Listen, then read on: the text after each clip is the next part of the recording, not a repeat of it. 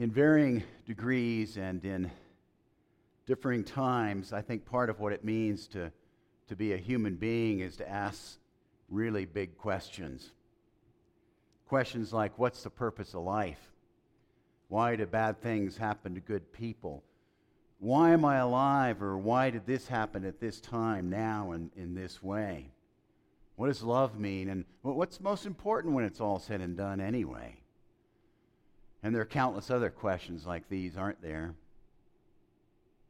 I ask big questions, both in good times and in bad, but some of the toughest questions I've asked and still sometimes ask generally come about when something happens that is simply awful or unfair or not cool, when people are hurt, when I make a dumb mistake, when I see cruelty happen, or when people with hard hearts seem to succeed in business, politics, or religious settings. The other day I was in my office and a really big question came to mind, and it's a question I've asked all my life, and while I won't share the specifics of what the question was, the first word of the question was, why? Why? And more often than not, why questions send me down rabbit holes that simply lead to more rabbit holes. And as I thought about the why question I asked in my office, I looked up at my bookcase and remembered a book written by Brennan Manning. That's not my bookcase, by the way. Brennan was a priest at one point and a contemplative spirit, a writer and a speaker. And he tells the story of one day going to see his spiritual director because he was confused about something. And the spiritual director said to him, Brennan, you don't need more insights into your faith. You have enough insights to last you 300 years. The most urgent need you have is to trust what you've already received.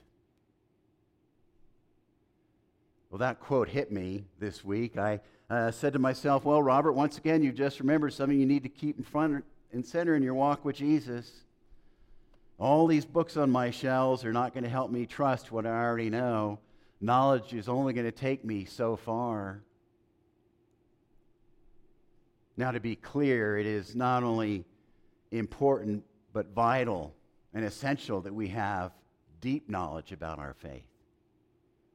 But knowledge is only just a slice of what our faith journey is about.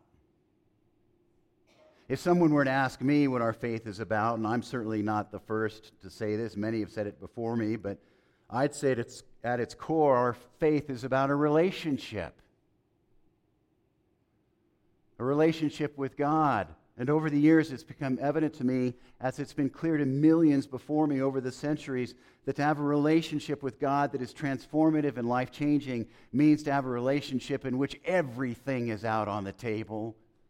The good, the bad, and the really ugly.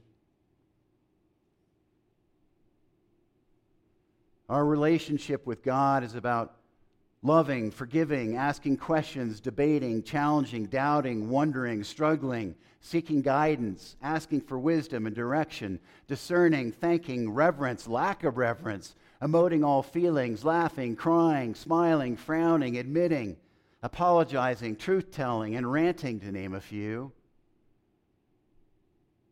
But this is the stuff of what a relationship with God looks like. Otherwise, we're skimming across the surface.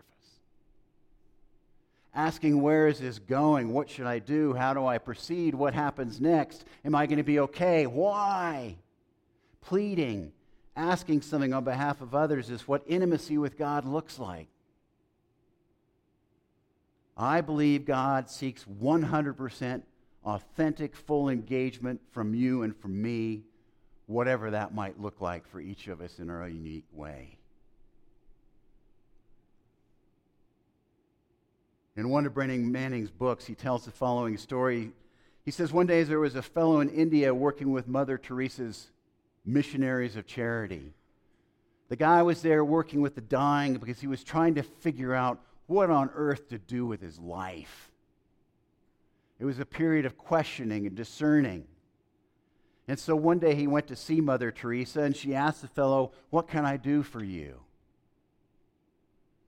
And his response, please, please, please pray for me. Pray that God gives me clarity in my life, what I should do next, what I'm supposed to do.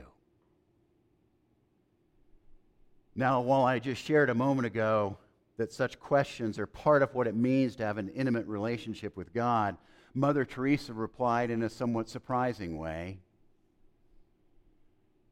She understood, I believe, that that man, at that moment in his life, needed something more than clarity. She said to the man, I will not pray for clarity.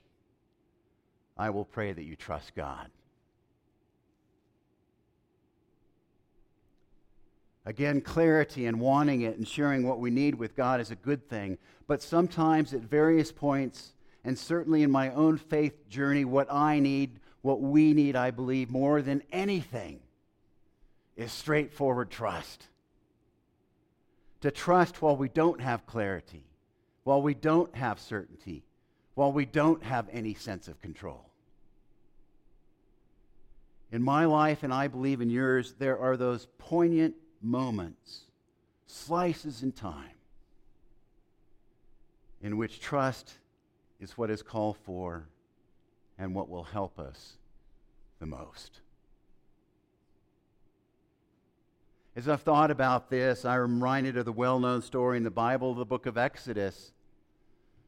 I used the story briefly this morning because many of you know, and it fits at what I'm trying to get at. You remember the story. For over 400 years, the people of God have been slaves in a living hell in Egypt.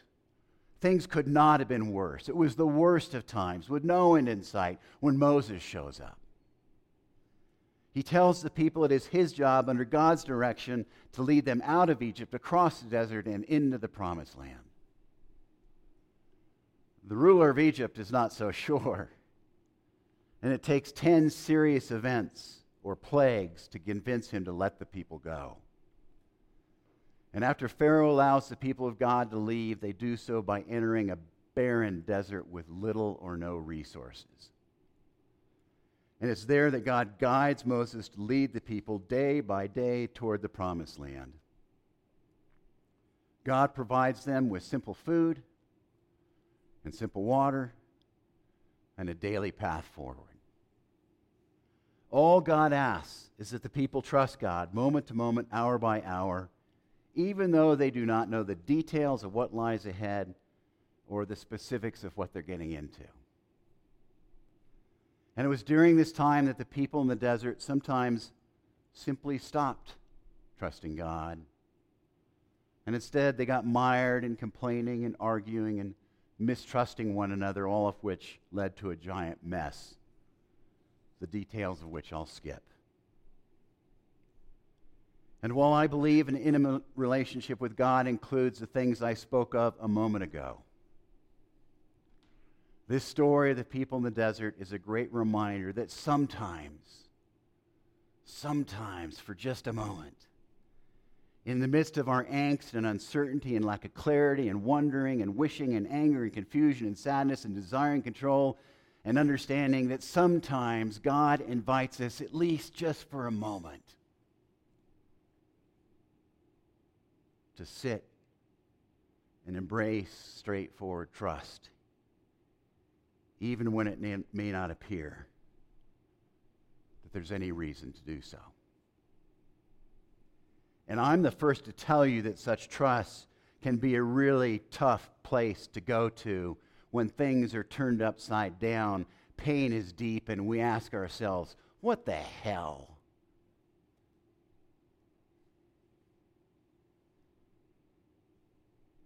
Well, given all of this, let's take a look at some dimensions of the kind of trust I'm talking about. And here's some excerpts, again, from Brennan Manning, with some adaptations. He writes, trust is the conviction that God wants us to unfold, grow, and to experience the fullness of life. However, this kind of trust is acquired gradually, and most often through a series of crises and trials. And he goes on to write, beautifully, I would say, trust is movement into obscurity, into the undefined, into ambiguity, not some predetermined, clearly delineated path. for the future. Wow. That's precisely what the people of God struggled with in the desert. God asked them to trust in the midst of ambiguity rather than trying to grasp some clearly delineated path for their future. And is this not the challenge sometimes for each and every one of us here today?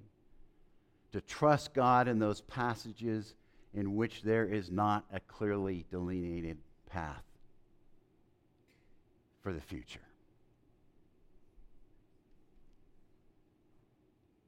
Ultimately, trusting God is not about outcomes. Trusting God is trusting God regardless of what happens or is happening. And while this is what trust is about, this can be hard as hell, can't it? Which is why we need God's help and the help of a community to grow into such trust. I deeply appreciate what Manning writes about why trust is so challenging. He says, the ubiquitous presence of pain and suffering, unwanted and undeserved and not amenable to explanation or remedy, poses an enormous obstacle to an unfailing trust in God. How does one dare to propose the way of trust in the face of raw, undifferentiated heartache, cosmic disorder, and terror in history? In other words, as we all know, suffering more than understandably causes us to question whether God can be trusted. And this is why Jesus looked at his followers and says to each one of us, in this life you will have troubles. And Jesus was not being flippant, and he certainly as heck was not kidding. He was saying we will all have troubles. And we were asked by God to trust God in the midst of such troubles. Yet we are human beings, which is why it's vital to remember that God does not just call us to trust God, but to be willing to share everything with God, including our outrage, our anger, our upset, our statements of unfairness, disbelief, doubt, pain, hurt, and grief. This is why it's been said by some, there can be no faith without doubt, no hope without anxiety, and no trust without worry. We are human beings, for goodness sake. So what is trust really about anyway? Well, here's some thoughts, and back to Brennan. I love what he writes here because I relate. My illusion of control is truly pathetic and hilarious. Deciding what I need most out of life. Carefully calculating my next move. Allowing my autonomous self to run amok, which inflates my sense of self-importance, reducing God to being a spectator on the sidelines. He writes, it is only prayer that prevents me from running for CEO of the universe.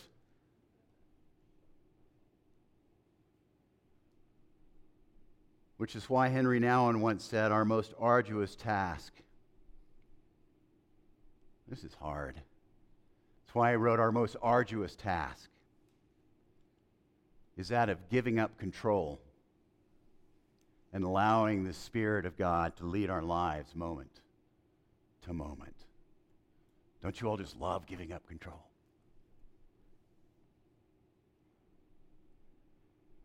Going back to what I said earlier, this was in fact the key challenge facing the people of God as they wandered through the wilderness, to trust God, to give God control, and to allow God to lead them day by day and moment by moment.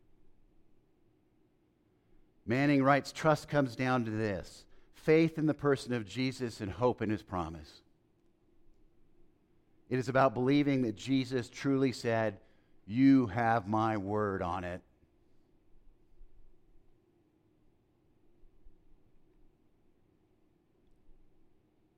So what do we have Jesus' word on? lot, but there's just a couple I want to mention. As we continue in this Easter season, part of what trusting is about is trusting that Jesus died and was bodily raised and promises each of us eternal life. Trust is embracing Easter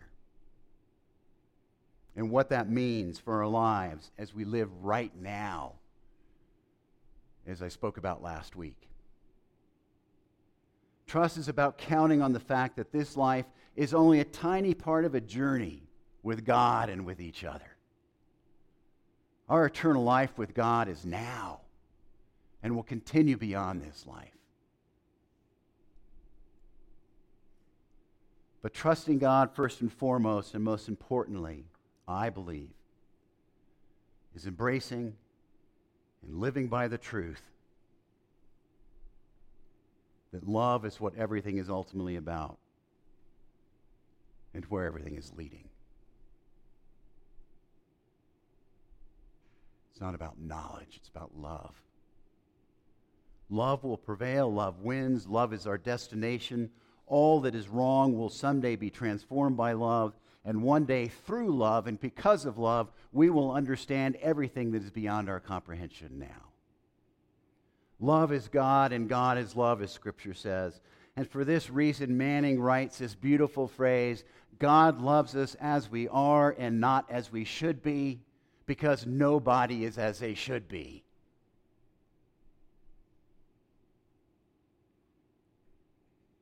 Do you believe that?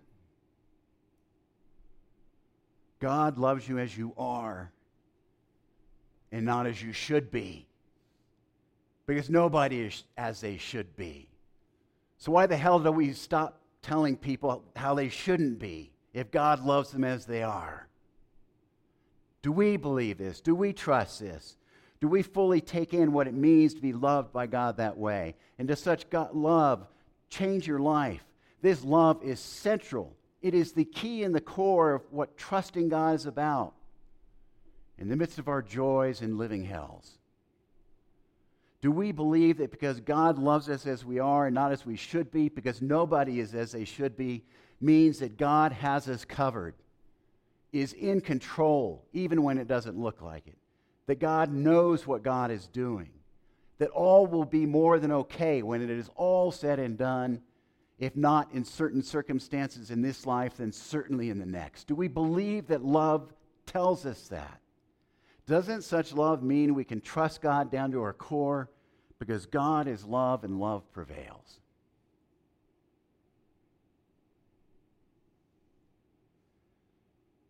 And we can hopefully allow such love to release us from much right now.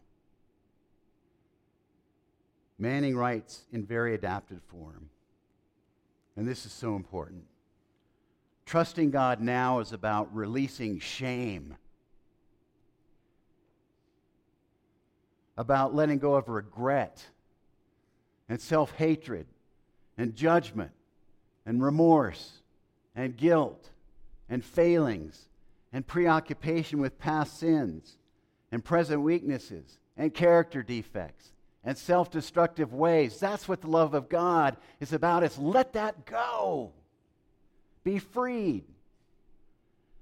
And when we trust God, we move toward letting go of such things that hinder our love of God, hinder our love of other people, and tragically impede loving ourselves as God does. In this life and this journey of faith, when it comes to the good, the bad, and the ugly, when it comes to our relationship with God, let us keep loving, forgiving, asking questions, debating, challenging, doubting, wondering, struggling, seeking guidance, asking for wisdom and direction, discerning, thanking, being irreverent, reverent, emoting all feelings, laughing, crying, smiling, frowning, admitting, apologizing, truth-telling, and ranting. Let us keep asking God, where is this going? What should I do? Why is this happening? How do I proceed? Let's keep pleading on behalf of others. But I pray in the midst of this very short life that each of us will always remember to claw, struggle, and creep our way to just sit in the lap of God's unbounded, irreversible, unbreakable, eternal love of each of us. And that we will remember that sometimes what we need the most at any given moment may not be an answer or a library full of knowledge, but simply trust.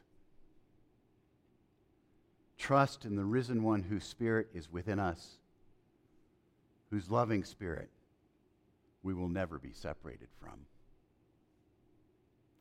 And let us pray in silence for a few moments.